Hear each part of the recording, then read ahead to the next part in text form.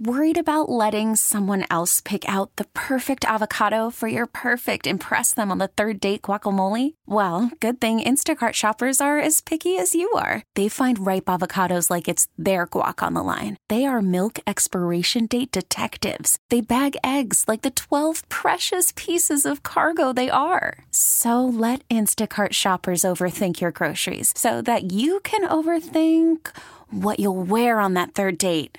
Download the Instacart app to get free delivery on your first 3 orders while supplies last. Minimum $10 per order. Additional terms apply. I'm Sandra, and I'm just the professional your small business was looking for. But you didn't hire me because you didn't use LinkedIn Jobs. LinkedIn has professionals you can't find anywhere else, including those who aren't actively looking for a new job, but might be open to the perfect role, like me. In a given month, over 70% of LinkedIn users don't visit other leading job sites. So if you're not looking on LinkedIn, you'll miss out on great candidates like Sandra. Start hiring professionals like a professional. Post your free job on linkedin.com/recommend today. Captain Mike Gallo joins us now. And, Mike, before we get into your report, I got a question I think you might be able to help answer from one of our listeners. Wants to know about a charter guide that might do redfish and bass with a fly rod on the North Shore. That's from Big Bass and Man. There was a guy who lived on the North Shore that used to work at Gus's. He did rod and reel repair, and he went into the guide service. Do you remember his name, if he's still in business? I do, but I don't think that he's still in business. Do you have anyone on your staff that would accommodate a fly fisherman? Because that's it calls for a specialty kind of setup. I think I could help him out if he wanted to contact me. We got several captains that, can both catch redfish. The bass is the one that scares me at the moment. With so much salt water in our area, the bass have been non-existent. And I'm sure if you go up the river far enough, you'll get to where the water's back to fresh again, and there's probably quite a bit of bass because they simply moved up until they got away from the saltier water. So I don't think that would be a difficult thing to do. And the river also would have some redfish in it as well. Well, I'll send you his contact information, and maybe you can help him out. What have you been doing this week? We had the threat of a storm, but luckily it stayed way far to the east, and we hardly got any residual out of it. What effect, if any, did it have on your fishing? Didn't have too much of an effect as far as surge or anything like that. We did have several days with some higher than winds. The winds have been a little higher than we got accustomed to, but it really didn't affect us since the fish that we have been catching have been in the deeper passes, Wrigley's Pass and Chef Pass and all the way down towards the castle. And all those areas have deep water, and that's been the key for us over the majority of the summer. A good bit of those areas are protected water, so the high winds really didn't bother us. The local marinas have good supply of nice live shrimp, so just live shrimp on a drop shot on the bottom. And it seems the earlier you get out, the better your chances are of catching speckled trout.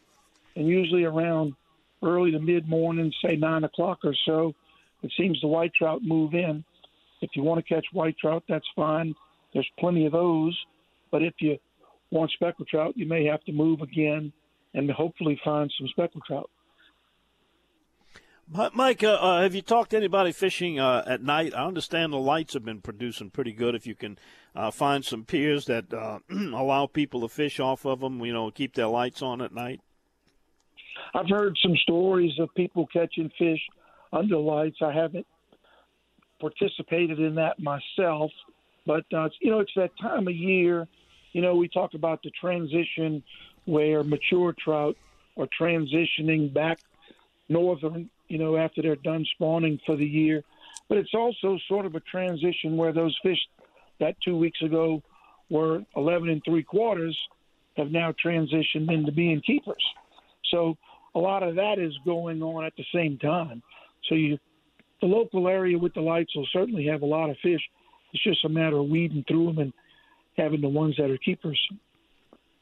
What are you hearing, or have you been to Seabrook area? I got somebody texting and want to know about the Seabrook area. Said they heard they were catching some trout there. I personally have not been to Seabrook, but it wouldn't surprise me one bit if there was trout there, being that, this saltwater wedge that has come into our area. Our waters are a lot saltier than they normally are this time of year. So that wouldn't surprise me, and that wouldn't surprise me if there were trout on the causeway this fall. Yeah, probably pretty far west with the amount of saltwater surge that we've got going on. Well, Mike, anything else you want to add before you go? Well, I was going to add to your needing Cito story. I needed Cito on one occasion myself. Fortunately, they came and got me in it was a little under an hour, maybe 50 minutes. But just knowing somebody's coming is a big relief than sitting there and hoping somebody's going to pass by that's going to be able to help you. So my being stuck, I had a dead battery, so my being stuck wasn't as long as yours, but it sure is peace of mind knowing somebody's coming to get you. You better believe it, and sometimes it can actually be life-threatening. I mean, you get into these 100-degree plus in an open boat in the middle of the day, or in the wintertime, somebody gets wet and you got a broke-down boat. It could be life-threatening situation. And knowing they're coming, and if you've ever seen the bills that some of these people are presented with when Coast Guard or other commercial ventures have to come get you, or even Cito, if you don't have the policy, you got to pay, and it's not inexpensive at all. It's well worth the value for sure. Oh yeah, it's certainly money well spent. Mike, they can find you on my website, and we can also get your website, which is aaofla.com. If that listener wants to give you a call about the fly fishing opportunities, give him the phone number so he can reach you. He can reach me at 985-781-7811. You could text me on that number as well, or you could find us on social media that way. All right. Very good, Mike. Have a great Labor Day weekend, and we'll see you next week. Sounds good, Don. We'll talk to you then.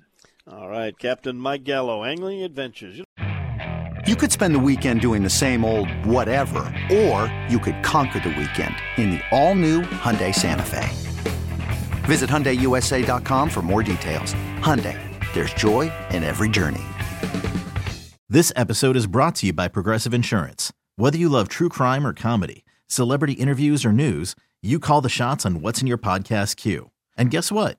Now you can call them on your auto insurance too with the Name Your Price tool from Progressive. It works just the way it sounds. You tell Progressive how much you want to pay for car insurance, and they'll show you coverage options that fit your budget. Get your quote today at Progressive.com to join the over 28 million drivers who trust Progressive. Progressive Casualty Insurance Company and Affiliates. Price and coverage match limited by state law. T-Mobile has invested billions to light up America's largest 5G network, from big cities to small towns, including right here in yours. And great coverage is just the beginning. Right now, families and small businesses can save up to 20% versus AT&T and Verizon when they switch. Visit your local T-Mobile store today.